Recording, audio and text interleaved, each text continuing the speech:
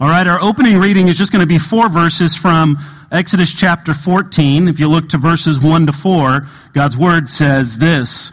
Then the Lord said to Moses, "Tell the people of Israel to turn back and encamp in front of Pi-hahiroth, between Migdol and the sea, in front of Baal-zephon.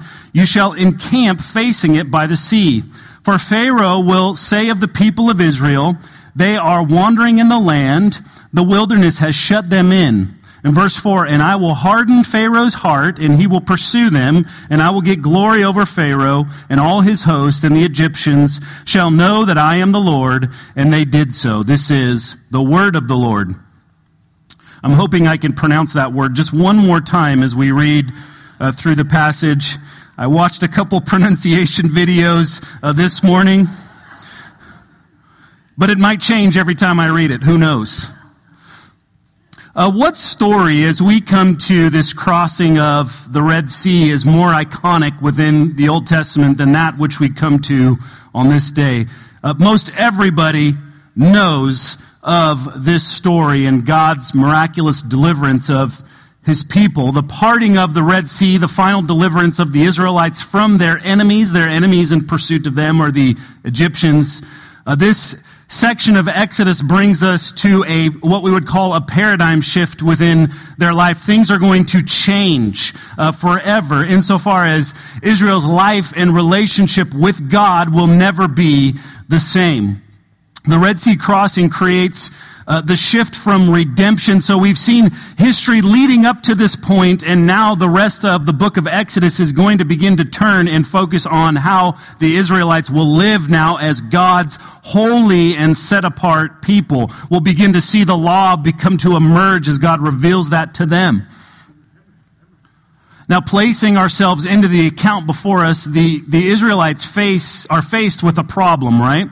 They're faced with a problem. Brings us to our first point. The problem is they're at a dead end. The Israelites are at a dead end. It makes no sense where God has positioned them unless he has some sort of great plan, which we know the ending to the story. We know he has some sort of great plan to save them. But in this moment, the Israelites are caught in a dead end. Continuing on in verse 5 to 12. When the king of Egypt was told that the people had fled, the mind of Pharaoh and his servants was changed toward the people, and they said, "What is this we have done, that we have let Israel go from serving us?" So he made ready his chariot and took his army with him. I want to pause there for a second. The chariot is the thing that the Israelites feared the most from the Egyptians. They had these advanced chariots. It was really a symbol of power and military might. This will come into play a little bit later in the story this morning, so just kind of file the chariot away. And took 600 chosen chariots and all the other chariots of Egypt with officers over all of them.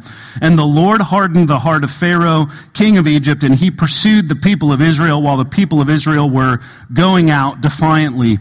The Egyptians pursued them, all Pharaoh's horses and chariots, and his horsemen and his army, and overtook them and camped at the sea by Pi-hahiroth in front of Baal-zephon.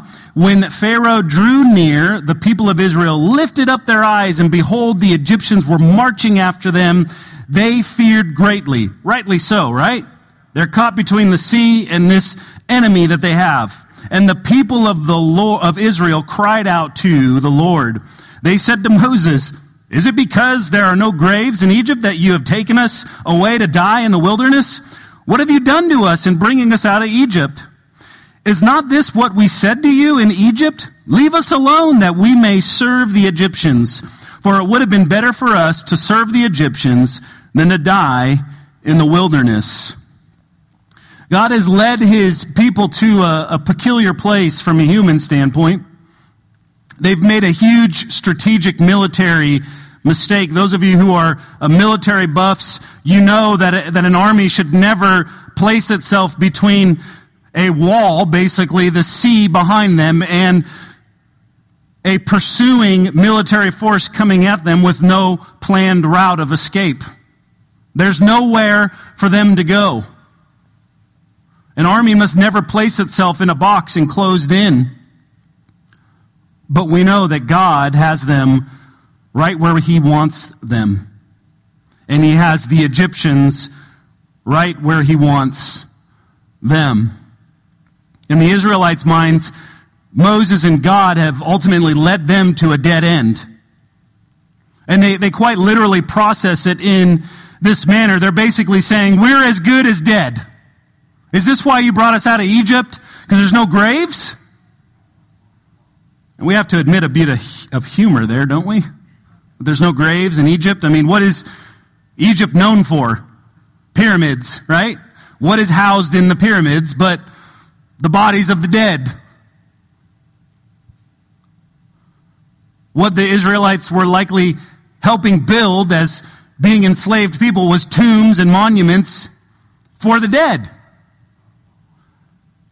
And yet they complain that there are no graves in Egypt, when that's what Egypt is known for.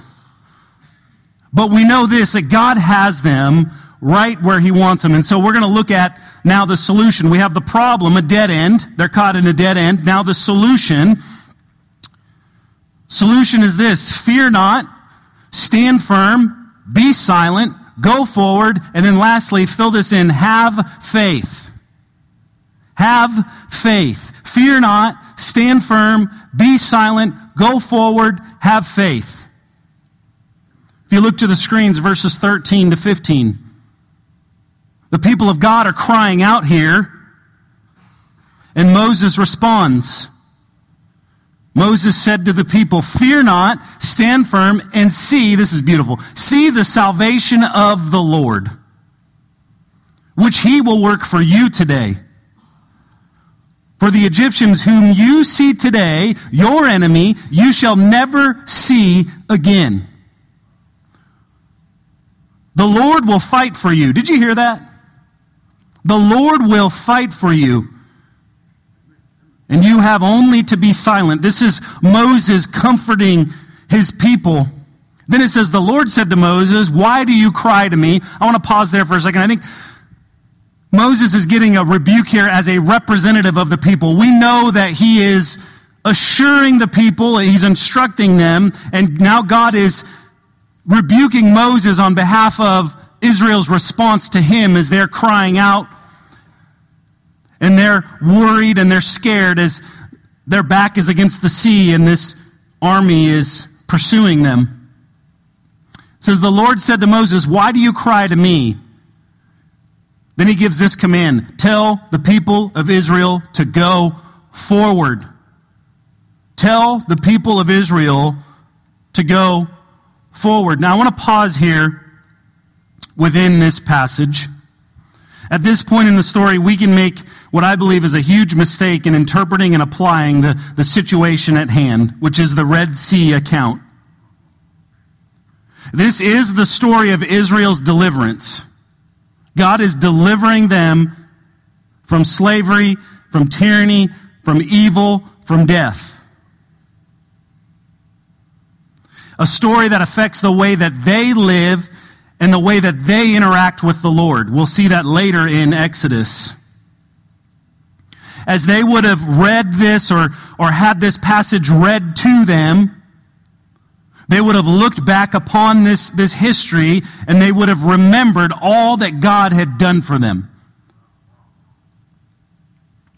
In a similar way, Christian, we look back to the cross of Jesus and how the cross accomplished salvation for his people, which we have gathered here this morning, the people of God. A mistake can be made in applying this story back in the Exodus to every instance of difficulty and suffering in life, and I think that is a mistake.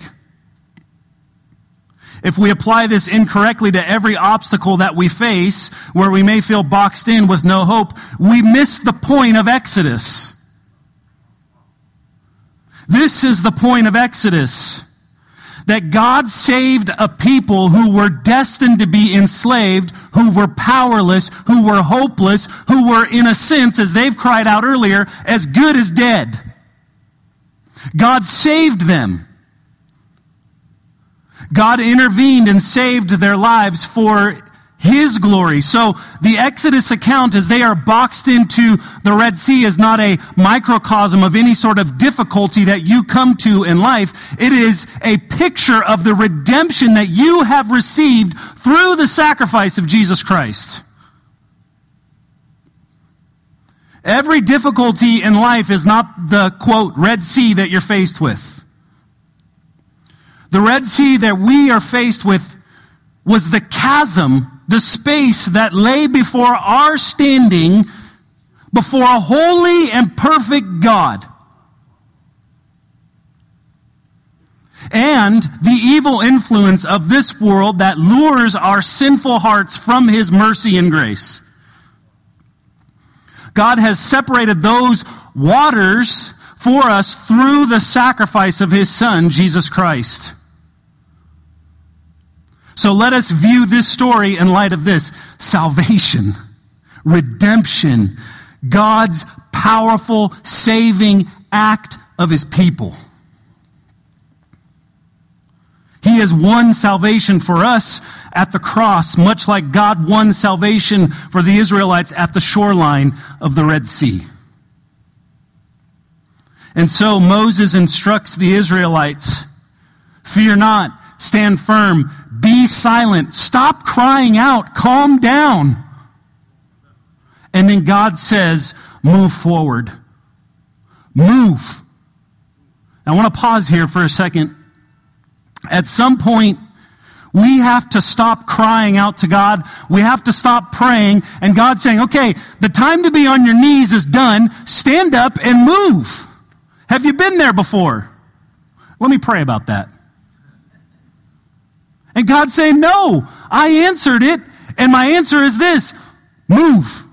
Go where I have to. Stop praying and go. Prayer is a powerful tool. But at some point you have to move and you have to act and you have to walk in the ways that the Lord has set before you.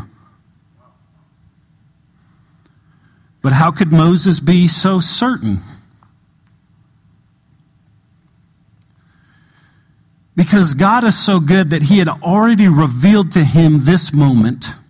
If you'll remember back to Exodus 3, if you know Exodus 3, that's the point in which Moses meets God. He meets God in a bush that burns but is not consumed. And God tells him that the sign will be this. The certainty of deliverance is this. Exodus 3, 11 and 12. Moses questions God. He says, who am I that I should go to Pharaoh and bring the children of Israel out of Egypt? He said, that is God, but I will be with you. Okay, we could just stop there and not read the rest. That's enough. But then he also says this, and this shall be the sign for you that I have sent you. This is the sign. When you have brought the people out of Egypt, you shall serve God on this mountain. That's where the Israelites are heading. They're not there yet, but God's saying, the sign that I am with you is that I'm going to get you through this. I will make a way. Where there seems to be no way, I will work and there will be a way. God has them right where He wants them. We see, too, if we pull ourselves out of the story a little bit, some maturity now happening in the leadership of Moses. Some maturity beginning to emerge. Earlier in the story, Moses falls apart at the first sign of any sort of crazy things going on. Crying out to God. But now here Moses is the one calming people. With this, he gives them assurance that God will fulfill their promise. He doesn't know how it's going to work out, but he says, fear not, stand firm, quiet down, calm down. And I think we can draw some application out of this for our lives. Christian, hopefully we are in relationships where we're discipling less mature Christians. Are you a voice of assurance? When things are tough in life, are you a voice of assurance for those that you are investing into spiritually? Are you telling them, fear not, stand firm, the Lord's good. He's going to bring you through this.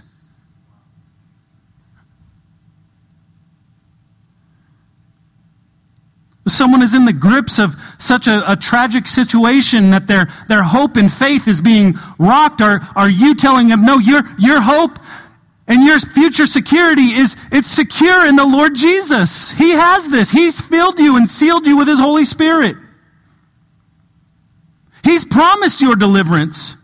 Fear not, stand firm, be silent, go forward, have faith. But where's faith drawn from in this passage? Where do we get this concept of faith? Moses still has not witnessed how God will deliver them, but he remembers the promise of God from all the way back at the burning bush, right? God says, Moses, you will know that I have accomplished my will when I bring you out of Egypt, when I surely deliver my people. And belief in the promise of God requires what? Faith. Okay, here's another word, trust. God, I trust you. I trust you. Hebrews 11:1 gives us a great definition of faith. It says this, now faith is the assurance of things hoped for, the conviction of things not seen. Doesn't that fit this situation perfectly? Have faith. I've done all these things for you, Israel. I have this also. They have not seen how this is going to work out, but they have received a promise from the Almighty, capital A, the Almighty, that is backed up by all that He has done thus far.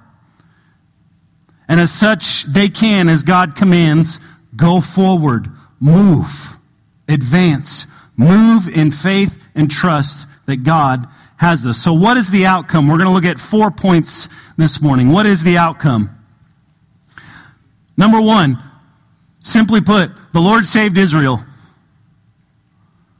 The Lord saved His people. The Lord said to Moses in verses 15 to 18, why do you cry to me? Tell the people of Israel to go forward. He gives them instructions. Lift up your staff, stretch out your hand over the sea, and divide it, that the people of Israel may go through the sea on dry ground. And I will harden the hearts of the Egyptians so that they shall go in after them. And I will get glory over Pharaoh and all his host, his chariots and his horsemen. And the Egyptians shall know that I am the Lord, when I have gotten glory over Pharaoh, his chariots, and his horsemen. Throughout the remainder of this passage, we will see how the Lord acted on behalf of Israel and saved them. We're reminded that this all occurs, it says in this passage, it talks about God's glory, right? It all occurs so that God may be glorified. Which, if we go back to the very beginning, it's the reason that all things were created in the first place, that they would display the glory of God. For God to glorify Himself. And we are an instrument of His glory.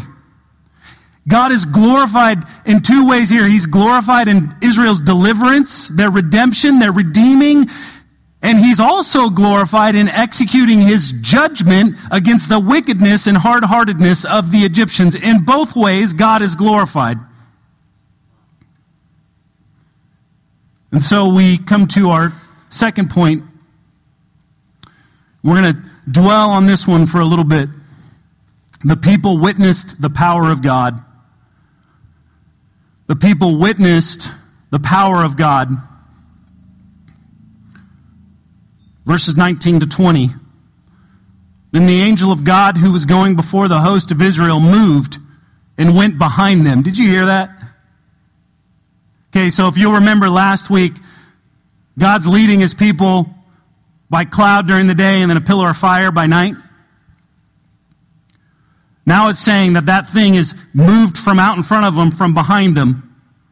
It went behind them, and the pillar of cloud moved from before them and stood behind them, coming between the host of Egypt and the host of Israel. And there was the cloud and the darkness, and it lit up the night without one coming near the other all night long. We get this picture of separation. Okay, the enemies of God's people being held back, and God's people on this side. There's this separation, this withholding force of God. people witness the power of God. Can you imagine God's presence now that has been leading them, now moving this covering that they've had going behind them as their enemies pursue them? The glory cloud that has led them thus far will now separate them from their enemies. The glory of God keeps the enemy of God's people at bay.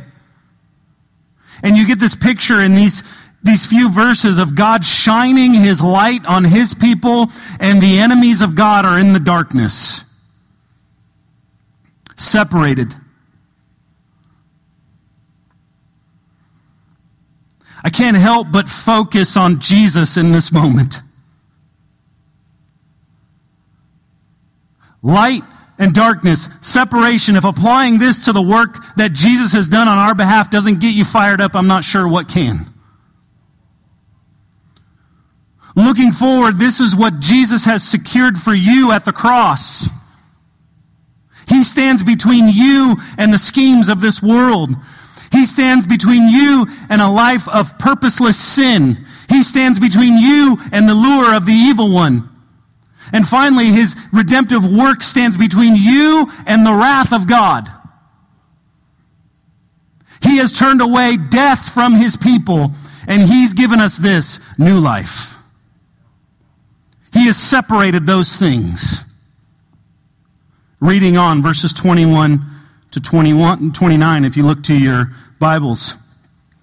Then Moses stretched out his hand over the sea, and the Lord drove the sea back by a strong east wind all night, and made the sea dry land, and the waters were divided. And the people of Israel went into the midst of the sea on dry ground, the waters being a wall to them on their right hand and on their left. Can you imagine that? Just wall of water on either side. I'm walking through on dry ground. The Egyptians pursued and went in after them into the midst of the sea, all Pharaoh's horses, his chariots, and his horsemen. And in the morning watch, the Lord in the pillar of fire and of cloud looked down on the Egyptian forces and threw the Egyptian forces into the panic. Clogging what? Their chariot wheels. Those mighty, powerful, man-made things that they had. God's like, I got this. So that they drove heavily. The Egyptians realized, once again, as if the 10 plagues weren't enough, let us flee from before Israel, for the Lord fights for them against the Egyptians. Then the Lord said to Moses, stretch out your hand over the sea that the water may come back upon the Egyptians, upon their chariots and upon their horsemen. So Moses stretched out his hand over the sea, and the sea returned to its normal course when the morning appeared. And as the Egyptians fled into it, the Lord threw the Egyptians into the midst of the sea. The waters returned and covered the chariots and the horsemen of all the host of Pharaoh that had followed them into the sea. Not one of them remained, but the people of Israel walked on dry ground through the sea, the waters being a wall to them on their right hand and on their left. Place yourself in this story. They were boxed in. But then the cloud and fire of God moves to go between the Egyptians and them. They look to their leader here, their representative, their Messiah in a sense, Moses. What shall we do? He does as God commands. He stretches his hand, and the power of God, okay, not some sort of freak science experiment, but the power of God, our miraculous God, rushes the waters to the right and to the left. The people cross on dry ground. No hindrance, no obstacles. They move freely towards the freedom that only God could provide. Their enemies are still in pursuit. But that cloud is there. The glory of God weighs heavy on the enemies of God. And they sink under the weight of God's glory into the muck and mire and mud, and their chariot wheels become clogged and chaos ensues. God commands Moses, stretch out your hand once again. This time his outstretched hand brings the death blow to Israel's enemies. The enemy is defeated by the very hand of God through his servant Moses.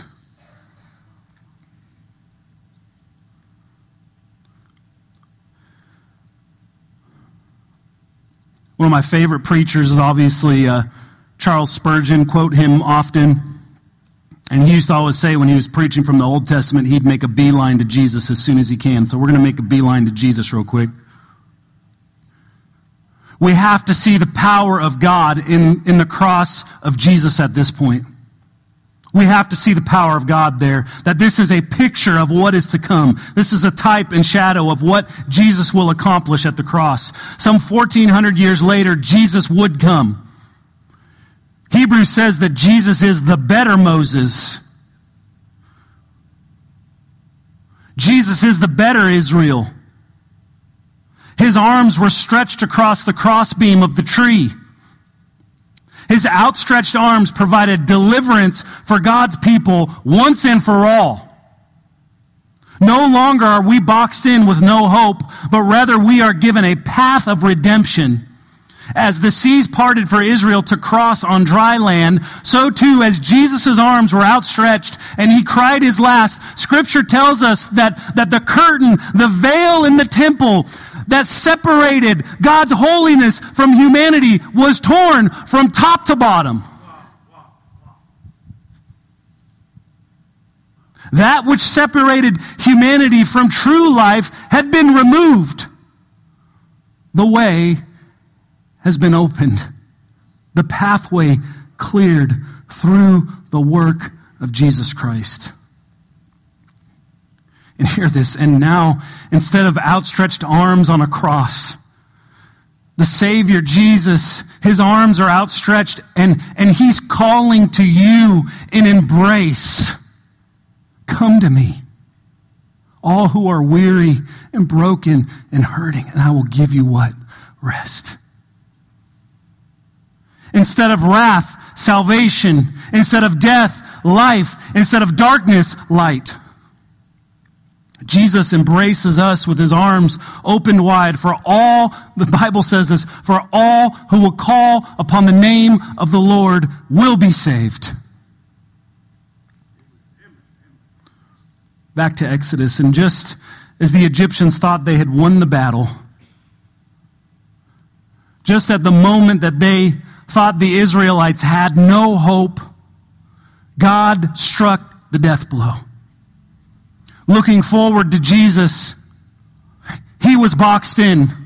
All hope was lost as the nails were driven in his hands and feet. Satan surely at this moment was convinced that he had defeated Jesus, that he had won. The Savior's dead. But the nails were the death blow to the prince of darkness as promised in Genesis 3:15. The heel strike to our Savior was the crushing blow to the serpent's head. The nails that crucified our Savior finally and ultimately defeated Satan and sin.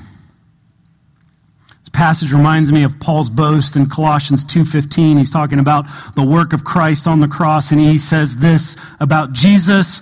This is the Jesus that we worship here. He says he disarmed the rulers and authorities, and he did this and put them to open shame by triumphing over them in him. The him there is Jesus.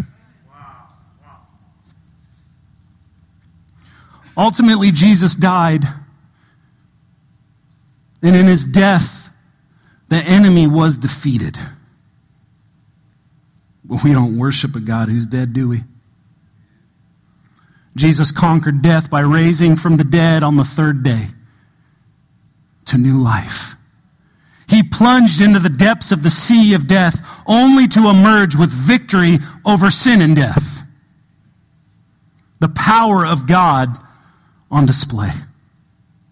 The power of God on display in our risen, resurrected King Jesus. So we see this, point number 3. Because of what God had done, the people feared the Lord, and it says they believed his servant. They feared the Lord and believed his servant. Verses 30 to 31. Thus the Lord saved Israel that day from the hand of the Egyptians. I love that little succinct statement there, right? That little short, after all that's gone on, thus the Lord saved Israel that day from the hand of the Egyptians. And Israel saw the Egyptians dead on the seashore. The evidence was there. God won. There was no doubt. Israel saw the great power that the Lord used against the Egyptians, and they responded in this way. The people feared the Lord. That's a good fear. Reverence. It says they believed in the Lord and in his servant Moses. The people feared the Lord and believed his servant.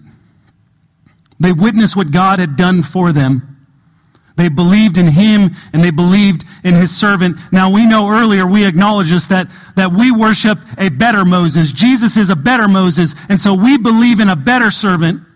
The servant Savior that came, Jesus Christ, who lived perfectly in our place and died on a cross for our sins and rose from the grave in victory over sin and death. I call upon you this morning, believe in the servant Jesus Christ. Believe in the servant of God. And lastly, they did this. Point number 4. The people responded in the only way that you could respond when God moves. They worshiped. They worshiped God. The people responded in worship. I'm not going to read all of the Song of Moses. I'd encourage you to read it this week, verses 1 to 21 in chapter 15.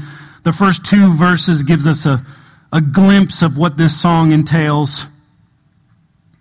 What else makes sense, right? What else makes sense when you realize all that God has done for you, that he's parted the sea and he's brought you through on dry ground and he's defeated your enemy? What else makes sense than to fall upon your knees before the Lord and worship and sing to him? It says, then Moses and the people of Israel sang this song to the Lord, saying, I will sing to the Lord, for he has triumphed gloriously. The horse and his rider he has thrown into the sea. The Lord is my strength and my song. And he has, hear this, he has become my salvation. This is my God, and I will praise him. Beautiful words. You see, God has done all the work. We just walk on that path that he has laid before us. Through Jesus, we are received into the kingdom of God through his finished work on the cross. How much more should we praise God?